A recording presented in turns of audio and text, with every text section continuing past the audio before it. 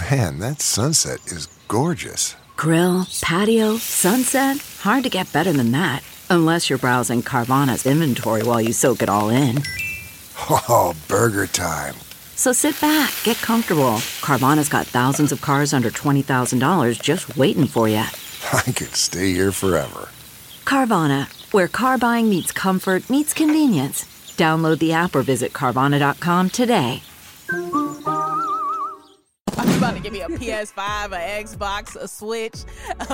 I'm about to go take it back and get a Wii. What's going on? This is another episode of DX Daily, the podcast where we keep you up to date on all things hip-hop music culture. It's brought to you by Hip Hop DX, and I am one of your hosts, Asia Sky. And I'm your other host, A-Dub. It's Wednesday, middle of the week, and a few things happened. So, unfortunately, a man fell to his death while at the Weeknd show in Philadelphia. Also, Joe Budden talked about Jay-Z charging him $250,000 for the Pump It Up remix. T Grizzly opened up about how much money he makes per month playing video games, and Drake has another home intruder. Couple of things to get to before we get into it, though. Please make sure you subscribe to the podcast. Please follow us on all streaming platforms. Tell a friend about DX Daily. Now let's get to it. All right, so let's get started with this unfortunate situation at the Weeknd show out in Philadelphia. So there was a 32-year-old man who reportedly fell to his death at the Weeknd show on Thursday, July 14th, and this is according to a CBS affiliate named Hugo Sanchez. The man was sitting on an escalator rail at the Lincoln Financial Field when he lost his balance and fell approximately 40 feet. He was rushed to Thomas Jefferson University Hospital and pronounced dead shortly after his arrival. So just a very unfortunate, unlucky situation. And then for it to happen when you're at a concert trying to have fun, it's just sad. It's unfortunate altogether. Yeah, it is definitely sad to hear. The police are saying there was no indication of foul play. They said he fell just before 11 p.m. local time, and no one really knows why he was sitting on the railing in the first place. But his family did decline to make a statement, but they did say that funeral arrangements are being planned. And it's kind of also sad because it's the first stop of the Weeknd's tour, and already something like this happened in the headlines and things like that. But yeah, it's kind of sad. Yeah, that sucks. That's a terrible way for someone to lose their life at a show of yours, and then it being your first stop on the tour. That's the energy that you're starting with. So I feel, of course, first and foremost for this man's family, for him losing his life, you can't get that back. I also feel for the Weeknd, though, just to know, dang, somebody just died at my show, the first show of my tour. So, yeah, that's a tough situation to be in. Hopefully, obviously they're not obligated to, but hopefully the Weeknd is able to do something for the family. I'm sure the actual stadium itself is going to be involved in that because the man did fall 40 feet from there off of something from their escalator. So I'm going to assume that the stadium is in talks or in communications with the family about handling whatever they're trying to handle, especially since the family didn't make a statement. That kind of tells me that there's probably been some conversation there. So, yeah, rest in peace to that man. That's sad. Mm-hmm. All right, now let's talk about Joe Budden. So he recently spoke about a time when Jay-Z charged him $250,000 for a verse on the remix to his 2003 hit Pump It Up, and how the high price tag had nothing to do with any personal issues that Joe or Jay-Z may have been having at the time, despite the rumors that kind of it looks like it would be otherwise, but Joe says that it wasn't due to any personal issues. He says basically that was just Jay-Z's price tag. Yeah, he said on the podcast, he was like, I don't think the $250K is a big number. I think that was just his number. And then he's kind of speaking as Jay-Z, being that's my number to rap on this new artist remix, talking about, I need $250K to rap on this new artist, Joe Budden's song. And then Joe Budden was like, it was just big in my world, but it wasn't a big number being the $250K. Yeah, and then Joe basically claimed he didn't know what he was doing at the time. He's talked about how he was super young in the moment. He wasn't in the studio when Jay-Z and Joe Budden's A&R, Skane, had the conversation about him getting on the record, and he just knew that they had a relationship, so he was just trying to get it done by any means. And he kind of didn't know the business aspect to it at that time. But it is interesting just to see like how far people come, because to know like back then in the early 2000s, you could have got a Jay-Z verse for $250,000.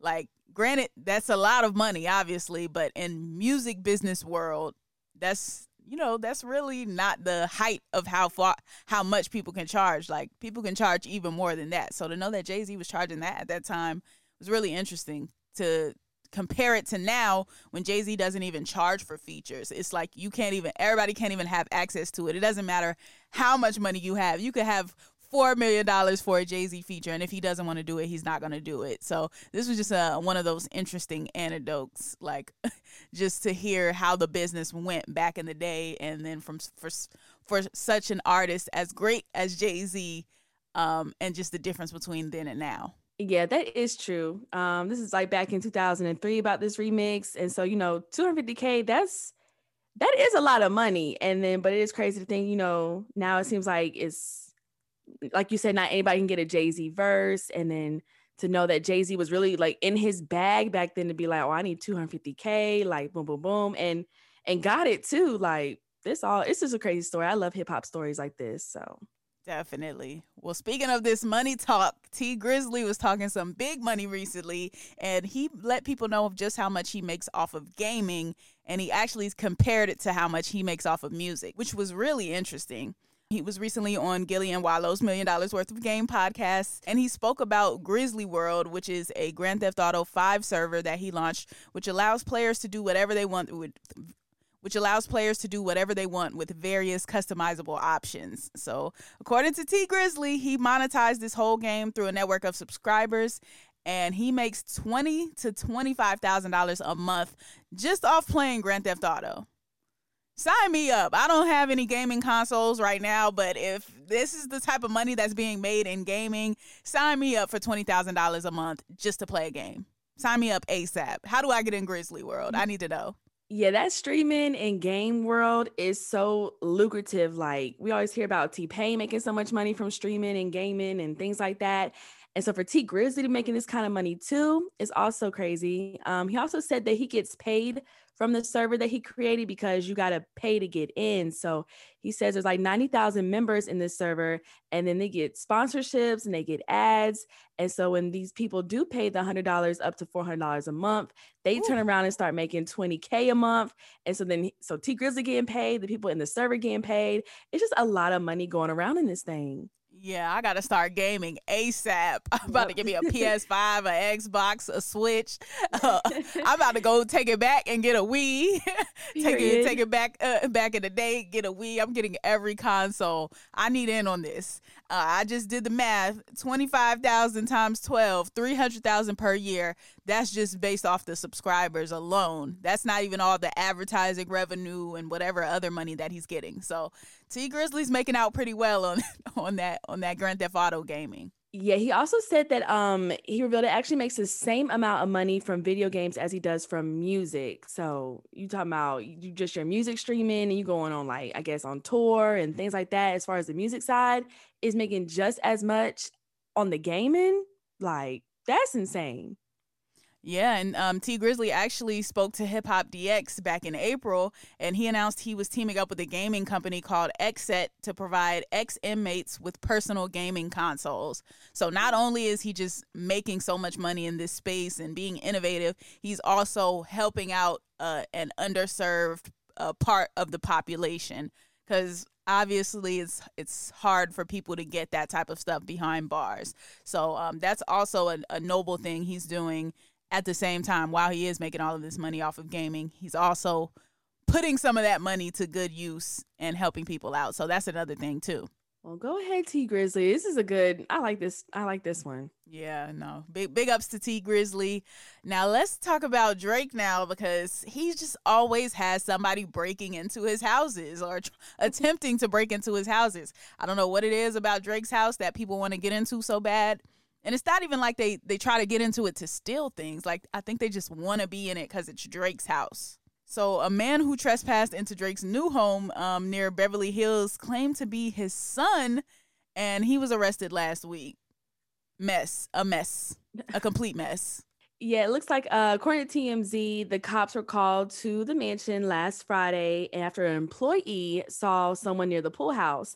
So the LAPD is questioning this guy who is 23 years old, and that's when he claimed that Drake is his dad, and he was simply waiting for him to arrive home. So luckily, the cops didn't believe his story, and they handcuffed him for misdemeanor trespassing. And then, luckily for Drake, he wasn't at home at this time this past weekend, and the intruder never actually made it inside the house to do whatever he was trying to do. Okay, so two things here. Number one, an employee noticed this person. So can we just acknowledge the flex of having a staff at your home? Like, that is the craziest flex in this story to me. Like, we can't just glide past that. Like, this man has a staff at his home. He has employees at the crib. That was wild to me. Number two, this man is 23 years old, claiming to be Drake's son. Ain't Drake like 35? Right, yeah. So Drake had this man when he was 12. That's what he's telling us? According to his story. Okay, got it. Got you. Well, his Drake's son got arrested. He was removed. And yeah, like, I don't see what these people's in games or end goals are when they do these types of break-ins. I think it's just, I don't know, maybe it's just to have a story to tell, or maybe they just want to see the person so bad that they're like, okay, if I'm able to get in, if I'm able to get a glimpse of Drake, like, I accomplished my mission. Maybe that's what his thing was here. I don't know. Yeah, maybe, but like, you think Drake is going to actually respect you for like coming into his house if he was there and you did get to see him? Like, that'd be kind of crazy. But hey, go off. They don't give his name, but go off 23-year-old claiming to be Drake's son. Go ahead then. And then the other part of that too is you're putting your life in danger by doing this. Like, you don't know how someone's going to react to you breaking into their home. You could be coming in there to do anything. You could be coming in to do them bodily harm, to kill them, to rob them, whatever. Like, we don't know why you're here. So yeah, you're playing a dangerous game by trying to break into people's house with really no plan of action or no real rhyme or reason. Like, you're playing with your life at that point. Because if Drake pulls, or one of his multiple employees he apparently has on site pulls out a gun and shoots you or stabs you or whatever the case is, then you're going to be trying to sue, or you're going to be trying to play victim. So yeah, breaking into people's houses, obviously, like, come on. Let's do better. Let's find different ways to be a fan of people. Stream the album, maybe. Yeah. Go to a concert. Yeah. Go get an OVO Fest tickets. Pay $700 for the OVO Fest tickets. Find something more productive to do. Yeah, stop with the break-ins. Do better. Come on now. Yeah, I think that's a good note to end on today. Take that advice. That is going to conclude today's episode of DX Daily. As always, subscribe to this podcast on all streaming platforms. Also, subscribe to our YouTube channel, which is Hip Hop DX. And also be sure to follow us on all of our socials. That's our Instagram, our Twitter, and our TikTok, which is Hip Hop DX. Yep, you can follow us as well. I am at Asia Sky on all platforms. And I'm at ADub on everything, too. All right, we will see you tomorrow with more daily news. See ya. Yeah.